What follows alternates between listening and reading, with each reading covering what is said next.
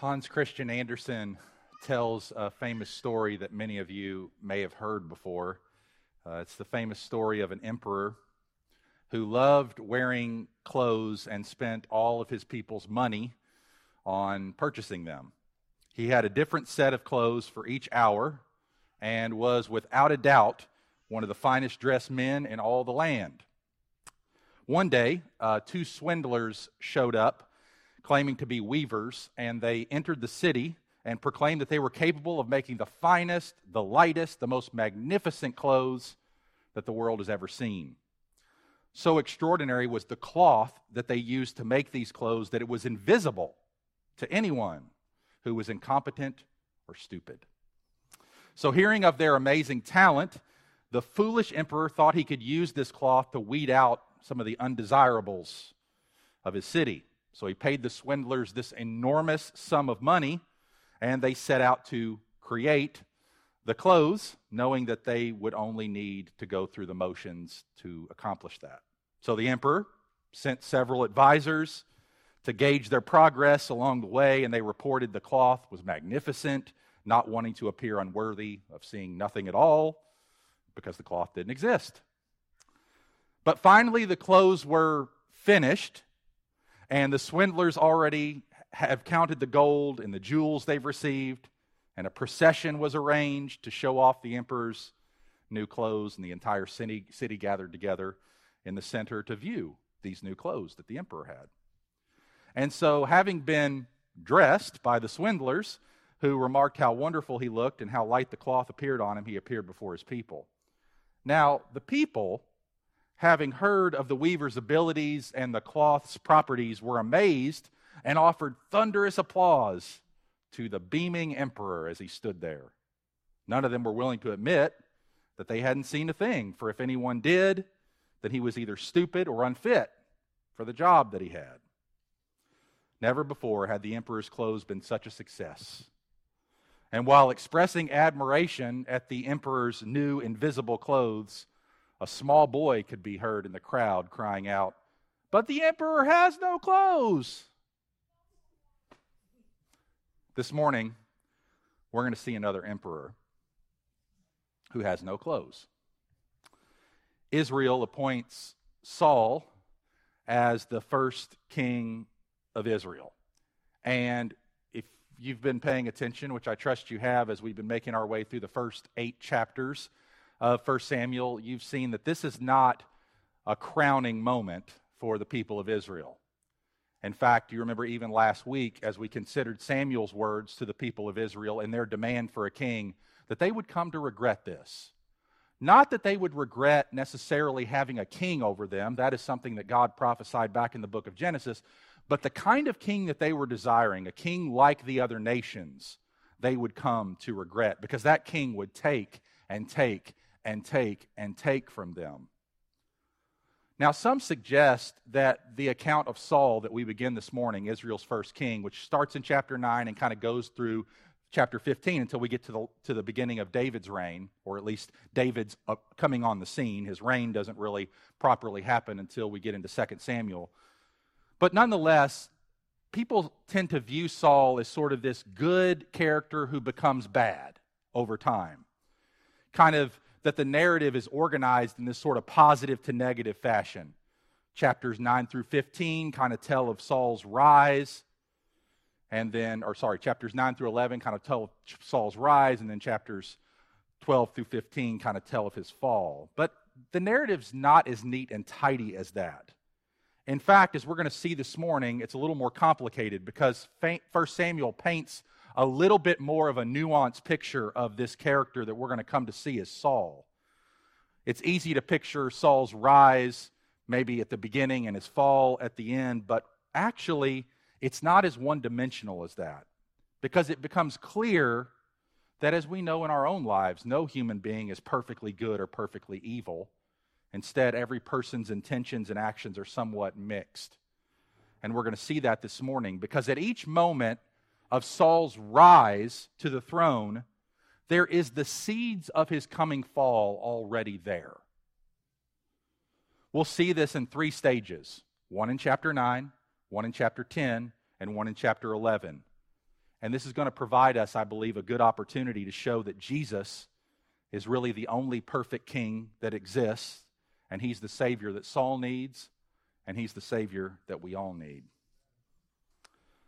3 points this morning. We're going to look at one in chapter 9, one in chapter 10, and one in chapter 11. And the overarching idea this morning that I want us to consider is that just because Saul is anointed by God, just because he's accredited by God, and just because he makes great achievements for God, doesn't mean he's approved by God.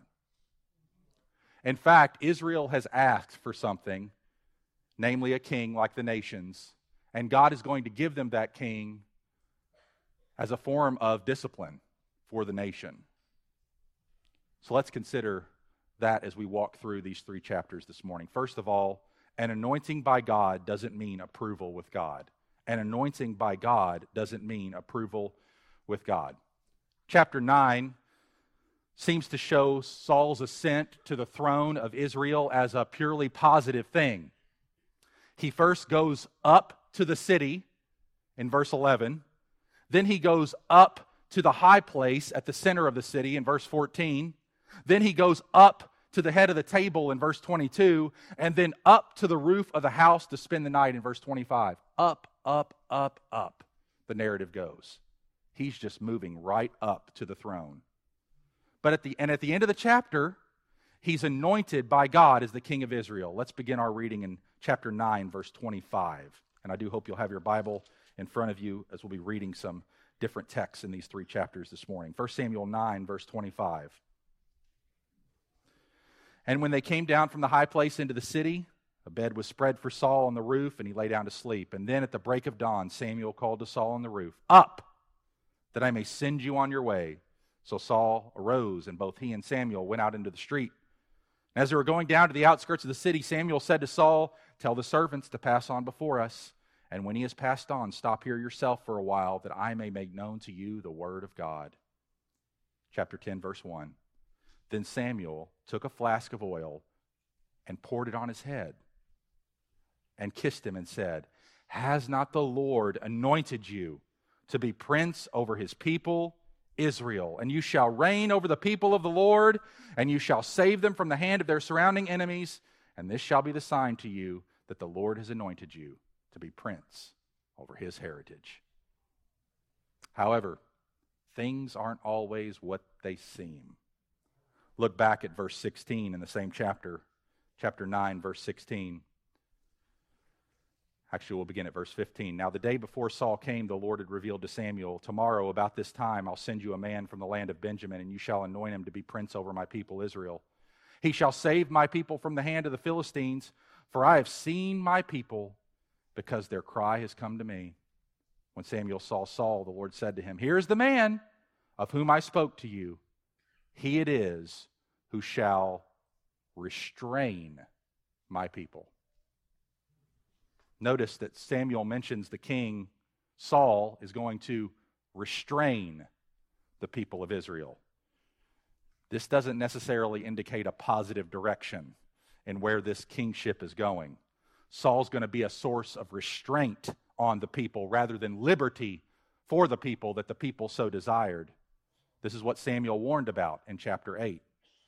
This will also be confirmed next week, Lord willing, as we look at Samuel's farewell address, his retirement speech of sorts, in chapter 12. But first of all, I want you to notice what happens at this anointing.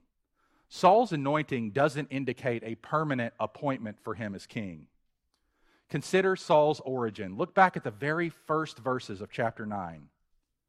There was a man of Benjamin, talking about Saul's father, whose name was Kish, the son of Abiel, son of Zeror, son of Bechereth, son of Aphiah, a Benjaminite, a man of wealth. And he had a son whose name was Saul, a handsome young man. There was not a man among the people of Israel more handsome than he. From his shoulders upward, he was taller than any of the people. Verse 3. Now the donkeys of Kish, Saul's father, were lost. So Kish said to Saul his son, "Take one of the young men with you and arise and go and look for the donkeys." Now in verse 1, Saul is described as from this tribe of Benjamin. He's an Israelite.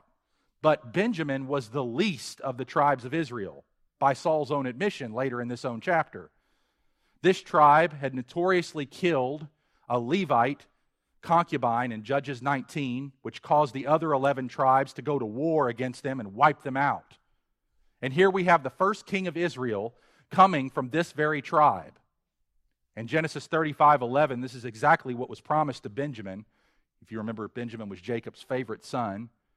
We read in Genesis 35:11, and God said to him, I am God Almighty, be fruitful and multiply. A nation and a company of nations shall come from you, and kings shall come from your own body. Here's the fulfillment of Jacob's prophecy over Benjamin, that there would be a Benjaminite, a son of Benjamin, who would come to rule as a king among the people of Israel, and that is Saul. However, Jacob had also prophesied that the kings of Israel would come from Judah. In Genesis 49:10, we read, the scepter shall not depart from Judah, which seems to imply that Saul is not going to establish a dynasty. He's going to be a temporary king of sorts. And this very transition is what we will see play out over the course of 1 Samuel as the kingship moves from Saul to David. David is of the tribe of Judah. And it's of that tribe that the scepter will not depart. Yet even here, there is mercy. Even though there will be a transition between a king from the tribe of Benjamin, Saul, to a king of the tribe of Judah, David, this transition only happens, why? Remember Genesis 44? It's in the story of the Joseph narrative. Joseph has already ascended to power in Egypt, and his brothers have come. It's a famine in the land. And the brothers don't yet know that this is Joseph, but Joseph knows it's the brothers, and he tests the brothers here by putting a cup in one of the brothers' bags to see whether or not the men would be honest with him. And do you remember what happened? That cup was found in Benjamin's bag. But who interceded to save Benjamin? It was Judah. And so this is foreshadowing the reality that this kingdom will only be transferred from Benjamin to Judah as Judah substitutes himself in Benjamin's place. And so this transition is even more symbolic if you think about it, because it anticipates the work of Jesus Christ on our behalf, who, like David, descended from the tribe of Judah and comes to the throne. Why? Because he offered himself as a substitute for his people. So even in this transition, we get Jesus foreshadowed, and even in this transition, there is mercy revealed. Secondly, Saul's anointing doesn't just indicate a permanent appointment. Also, Saul's anointing doesn't indicate a competent administrator. Beginning in chapter 9, verse 4, we're taken on an unlikely journey, searching for some lost donkeys. It comes out of nowhere, almost. Saul is unable to find his father's missing donkeys. This is where the narrative goes in chapter 9. We meet Saul, this tall, handsome man, looks like a great ruler, can't even find his father's donkeys. What's that meant to indicate? Well, if you remember, in chapter 16, and we'll get there, Lord willing, in a couple of weeks, what's happening with David when he's called from the field? He's found among his father's animals, shepherding them faithfully. Here we have a picture that Saul is not going to be a faithful shepherd for Israel. He can't even keep track of his own family's donkeys. He's already lost his responsibility. Israel has forsaken God as king for a man who can't find his own father's donkeys. The search is unsuccessful in chapter 9, and so Saul's servant suggests that they go and consult Samuel. Saul's unnamed servant, proves to be more resourceful than the king. Because the king's out here, I can't find my father's donkeys, I can't find him. Saul's, and the servant of Saul says, well, let's go talk to Samuel. He suggests they seek out the prophet, and when then Saul objects that they have nothing to present to Samuel, the servant, not Saul, is the one who says, it's okay, I've got some money. I'll make sure that we can get to see him. Saul has nothing. He's not even prepared for the trip. So both in the idea and the execution, the servant of Saul is presented as more competent than Saul himself. We're meant to see something here. we're meant to see the incompetent administration that Saul will demonstrate in the lives of the people of Israel. And yet, even here, there's mercy. Because with the help of some young women, they do find Samuel, but do not recognize him once they meet him. And when they do discover it's Samuel, Saul is invited to eat with Samuel after reassuring him that the donkeys are safe. Now, why this story? Well, I've already indicated one reason. It's to illustrate that Saul is an incompetent shepherd. But there's another reason. 1 Samuel 9 recalls the marriage of Isaac in Genesis 24. There, Abraham gave his servant the task of finding a wife for Isaac among his own people. And the servant meets a woman at the well who turns out to be Rebekah, and she agrees to come back to be Isaac's wife. But first, the servant must what? Have a meal in the family's home with her father Laban. Now, in our text, Samuel meets some women at the well who direct him to a meal, to a feast. However, Saul does not marry any of these women, but this is not because Saul is not going to be a husband. In fact, as king, he is to become the husband of Israel. He's taking God's place. The feast is a celebration of Saul's appointment as the royal husband of God's people, and even as he was lost in looking for donkeys, nevertheless, what were donkeys? Donkeys were the animals on which kings rode, which is why in Zechariah 9, we're prophesied of a king coming into Jerusalem on a donkey, and on Palm Sunday, Jesus does that. It wasn't just a manifestation of his humility. That's the typical, oh, he's on a donkey. No, donkeys are what kings rode on. And it was Christ's public declaration that he is the king that the people say he is. Now, in search for these royal beasts, these donkeys, Saul was providentially led to Samuel, who anointed him as king over Israel, and this was ultimately fulfilled on Palm Sunday as Jesus rode into Jerusalem on a donkey as God's truly anointed one, as his Messiah, as his king. Now, he was not literally anointed with oil, but his name is Jesus, and he is called Christ, Messiah, which means anointed one. And his kingship is both permanent and competent. And so we get this picture, even in Saul's journey, of a future king that would come. That's Saul's anointing. It didn't mean that he was approved by God. Secondly, we're going to look at Saul's accrediting. And accrediting from God doesn't mean approval with God. This is in chapter 10. First, I want you to see that just like Saul's anointing, his accrediting doesn't indicate a permanent appointment for him as king. Beginning in chapter 10, verse 2, after Saul's anointed as king, Samuel instructs Saul concerning remarkable events that will further confirm that the Lord has set him apart as king over Israel. And he gives him 3 signs. Samuel, as a prophet, tells him there will be 3 signs that will confirm that God has chosen Saul as king over Israel. Because Saul doesn't believe that a king can come from the tribe of Benjamin. He says in chapter 9, verse 21, "Am I a Benjaminite? What are you doing, Samuel? I can't be the one." So Samuel gives him 3 signs. First of all, he gives him a kingly sign, that 2 men will meet him at Rachel's tomb and tell him the donkeys have been found. Second, he gives him a priestly sign, that 3 men will meet him at Bethel to offer him bread. And third, there's a prophetic sign where a group of prophets will meet at Gibeah, a city in Israel, with whom Saul will prophesy and show himself to be a prophet as well. So all 3 signs that Samuel gives to Saul is meant to accredit him as the leader of Israel, indicated with the verification from all the offices of leadership in Israel, prophet, priest, and king. However, the most significant sign is in verses 9 through 13. Look there with me. Chapter 10, verses 9 through 13. When he turned his back to leave Samuel, God gave him another heart. And all these signs came to pass that day. When they came to Gibeah, behold, a group of prophets met him. This is the 3rd sign. And the Spirit of God rushed upon him, and he prophesied among them. And when all who knew him previously saw how he prophesied with the prophets, the people said to one another, "What has come over the son of Kish? Is Saul also among the prophets?"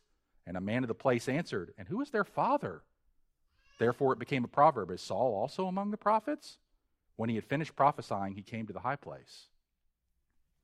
Now the confirmation provided by these signs would seal Saul for the reality that God had chosen to anoint him as prince over the people. However, somewhat curiously, Saul doesn't mention this at all in the remaining part of chapter 10. In fact, when he comes to his uncle's house, he does not tell him what Samuel told him about the coming kingdom in verses 14 to 16. But a lack of permanence appears to be in the works already. Remember, the people had asked in chapter 10, verses 11 and 12, what has happened to Saul since he was prophesying? They ask, who's the father of these prophets? The answer is Samuel is the father of these prophets. Since Saul is a prophet, he's also now a son of Samuel. If Saul then is a son of Samuel, he's no longer a son of Kish, who's his biological father. So the implication is that Samuel has in some sense adopted Saul as one of his own, as a prophet like him. Just as Eli's sons were replaced by the adopted son Samuel, now Samuel is being replaced by his adopted son in terms of leadership, Saul. But where's all this heading? Who will Saul adopt in the future? Well, he will adopt a quasi-son named David. Even though he has a faithful son, Saul, we will see, has a faithful son named Jonathan. David will become Saul's son-in-law through marriage to Saul's daughter. And so the kingdom will be passed from Saul to David. Yet even here, there's mercy. Because the ultimate trajectory is 2 Samuel 7:14, where God says of David's son, I will be his father, and he shall be my son. My son, God says. Not Eli's son, not Samuel's son, not Saul's son, not David's son. David's son is going to be my son. God himself will adopt this king of Israel as his own son. And it was at his baptism that God said, this is my beloved son, in whom I am well pleased. It was at his transfiguration on Mount Hermon that God said, this is my son, listen to him. It is at his resurrection that according to Romans chapter 1 verse 4, God declared him to be the Son of God with power. And it is on this that God puts it is on this son that God puts his Holy Spirit without measure. At the time of Saul, God's Spirit was largely restricted to leadership figures. The Spirit of God would come and go, setting them apart for divine service. But Numbers 11:29 foretells Moses' wish that God would put his Spirit on all his people. And Moses' wish would be communicated in reality in Acts chapter 2 as the Holy Spirit comes on the early church. And in the anointing of Christ with the Spirit at his baptism, all of us who are in Christ by faith have been baptized with and are indwelt with the Holy Spirit in a far greater measure than Saul ever experienced. The Spirit which empowered Jesus, according to his humanity, for his mission, empowers us for our lives of service to him to be and make disciples of all nations until he comes again. Now, Saul's accrediting doesn't just indicate that it's not permanent, but Saul's accrediting also doesn't indicate that he's a competent administrator. Again, we see seeds of his fall already present in chapter 10. Saul calls the people of Israel together in chapter 10 at Mizpah so that Saul can be publicly chosen as king. Samuel called them together. And here, Saul is miraculously chosen by Lot, and he's then enthusiastically received by Israel once they see his appearance, and then they all return home. Yet what happens when God's king is chosen is that God's king can't be found.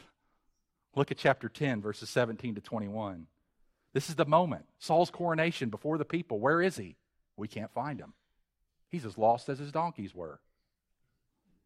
Look at verse 17. Now Samuel called the people together to the Lord at Mizpah, and he said to the people of Israel, Thus says the Lord, the God of Israel, I brought up Israel out of Egypt, and I delivered you from the hand of the Egyptians and from the hand of all the kingdoms that were oppressing you. Man, that's a rough reminder from Samuel. But today you have rejected your God, who saves you from all your calamities and your distresses, and you've said to him, Set a king over us.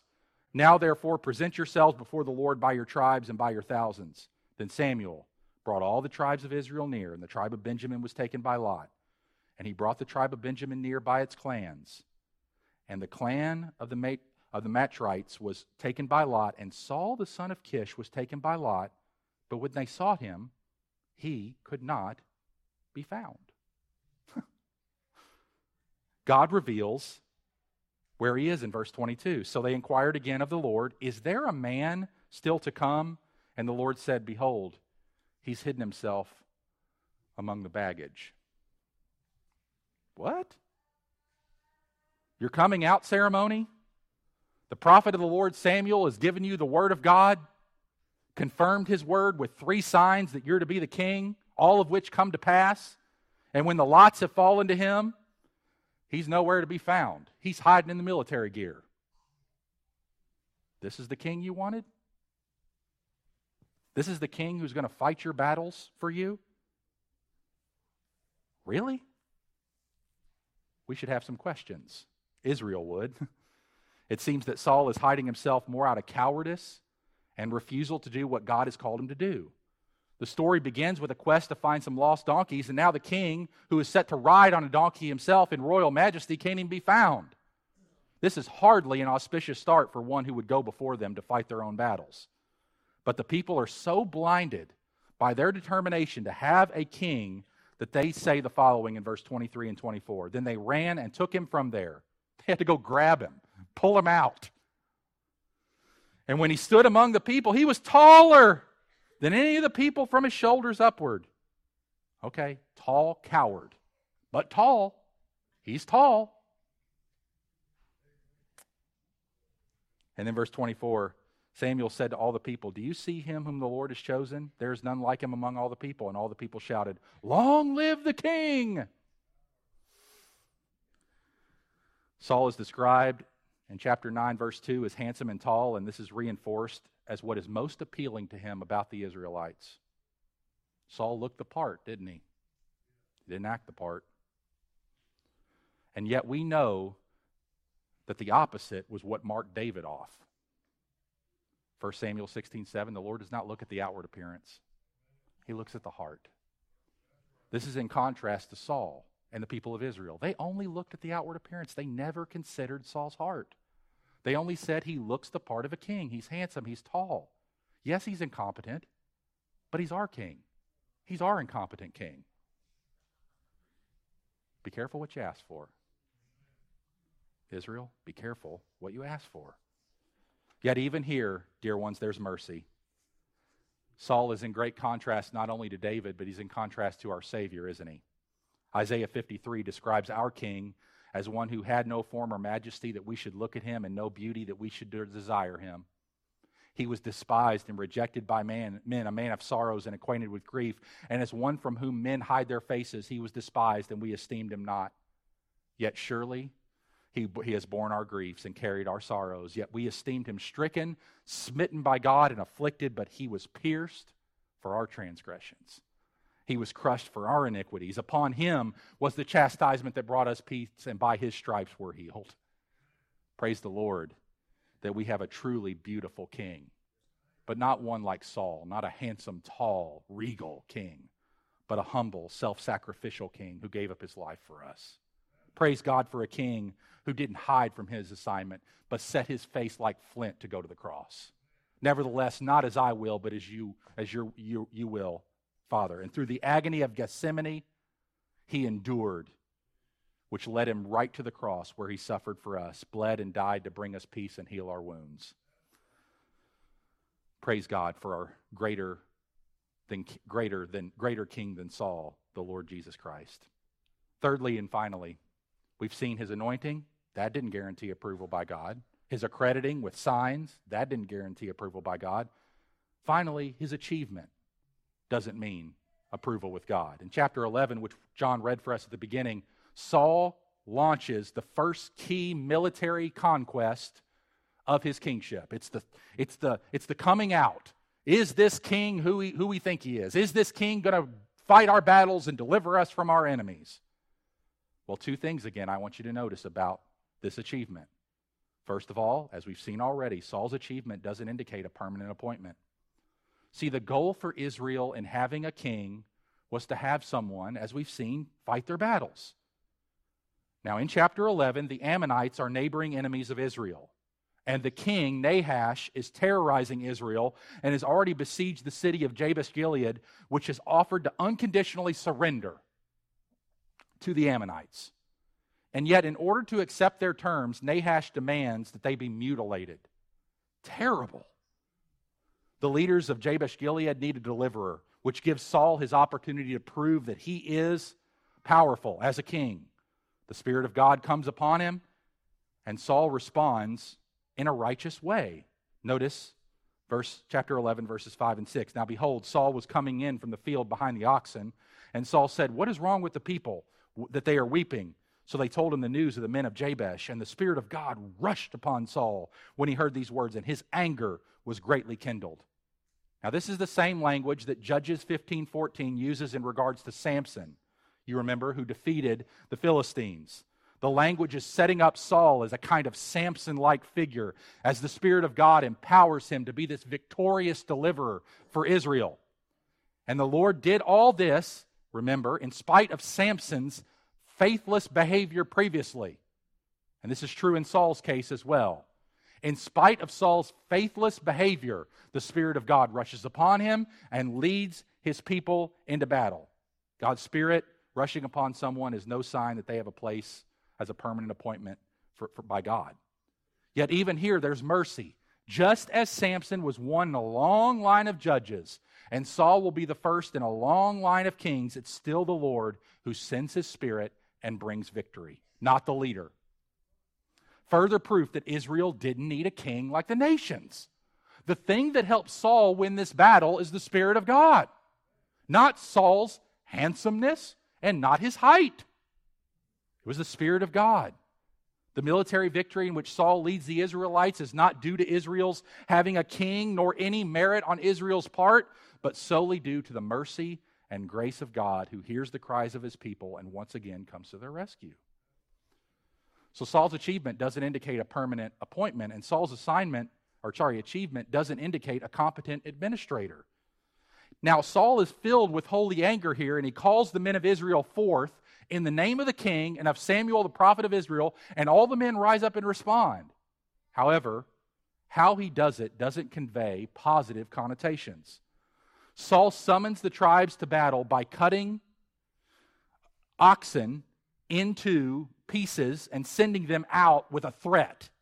Saul sends good news of coming deliverance to Jabesh, and he soundly defeats the Ammonites, and he gives the glory to God, showing mercy to his enemies before celebrating their victory with offerings to the Lord.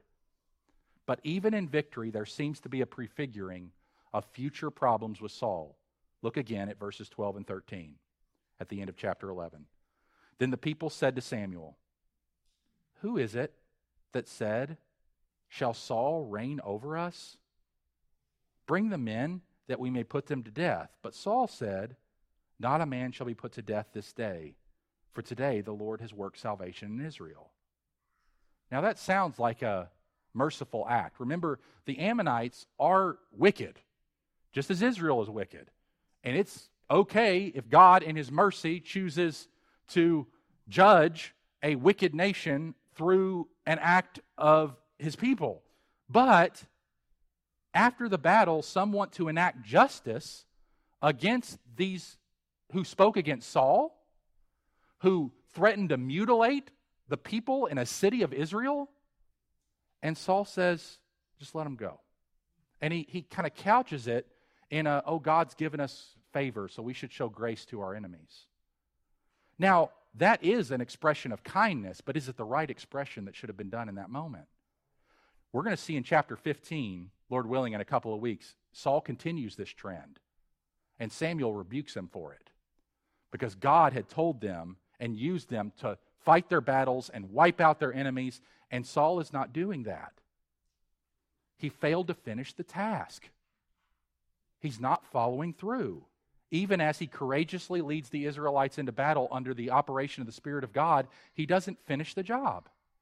Yet even here, there's mercy, because we're reminded by the fact that Saul didn't finish his work, that our King Jesus did. Saul was going to prove to be the king that Israel wanted, but not the king they needed. We need a king who will fully conquer our foes, and our foes are not flesh and blood. Our foes are not people. Our foes are sin and death and Satan. And on the cross, Jesus defeated the tyrants who oppressed us, triumphing over them. He broke the shackles of sin and death. He disarmed the rulers and authorities, and he destroyed the works of the devil. So in Saul's weakness, we see Christ's strength. In Saul's hesitation, we see Christ's resolve. In Saul's timidity, we see Christ's courage. In Saul's sin, we see Christ's righteousness. In Saul's anxiety, we see Christ's confidence. It's good to see King Jesus in contrast to others so that we would see his surpassing value. And when we read the book of Samuel, there are two ways to see what God is up to.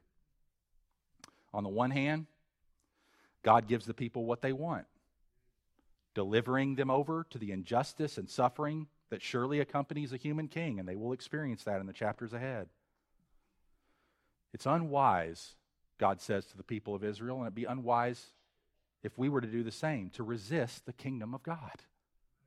On the one hand, God is sovereignly unfolding a mystery that will ultimately lead to a much greater king. David first, and then David's greater son, the Lord Jesus Christ in time. Saul's reign is going to yield to David's, and David's reign is ultimately going to yield to Christ.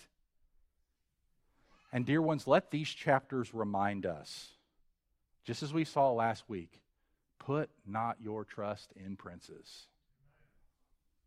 Even the best of men are men at best. And even in these chapters, we see foreshadowings of what's going to happen to Saul eventually. Saul, for all of his physical attributes and for all of his height, couldn't competently administrate his own family, let alone a kingdom. When he's called, is found hiding among the baggage. And even when he's tasked with a military conquest, doesn't even finish the job. And so there is, in this very narrative, seeds of what Saul would become and what Israel would become under them. Dear ones, where does this leave us? We must choose our king wisely. Now, we don't have a physical king in our own land, nor are we living under the time of the Israelite monarchy. So we have to walk this backwards a little bit to see how this relates to us. But who is the dominant king of most people's lives, of our lives, even before we came to Christ? It was ourselves. We were the king, right? We called the shots in our own lives. We lived life according to our own patterns and thoughts and ways. And if you live that life long enough, you will understand that I am not a competent administrator of my own life. There are things that I try to do that I think are right that fail. There are things that I do and don't do and expect results from, and these different things to happen, and they don't happen. Or I forget and fail and drop the ball again and again and again and again. We're more like Saul than we realize, don't we? We have the same heart that he had. A heart that often dresses up the outward appearance, come to church looking all nice, we're handsome, we're tall, we look good. But inside we're broken, we're sinful, we make a mess of things. We know it. And so let's not pretend that we're any different. Let's be reminded that when we live under our own kingship, we make a mess of things. But Christ, who came as our true king to reign over us, gives us life, gives us peace, conquers our enemies, gives us joy, and it has very little to do with who we are and how we've behaved, and everything to do with the kind of king that he is. So, dear ones, if there's any among us, kids, teenagers this morning, who've yet to recognize that Christ is the king we all need, may you bow the knee to him this morning. You will find more freedom and more joy under the kingship of Jesus than you could ever find in your own life as king.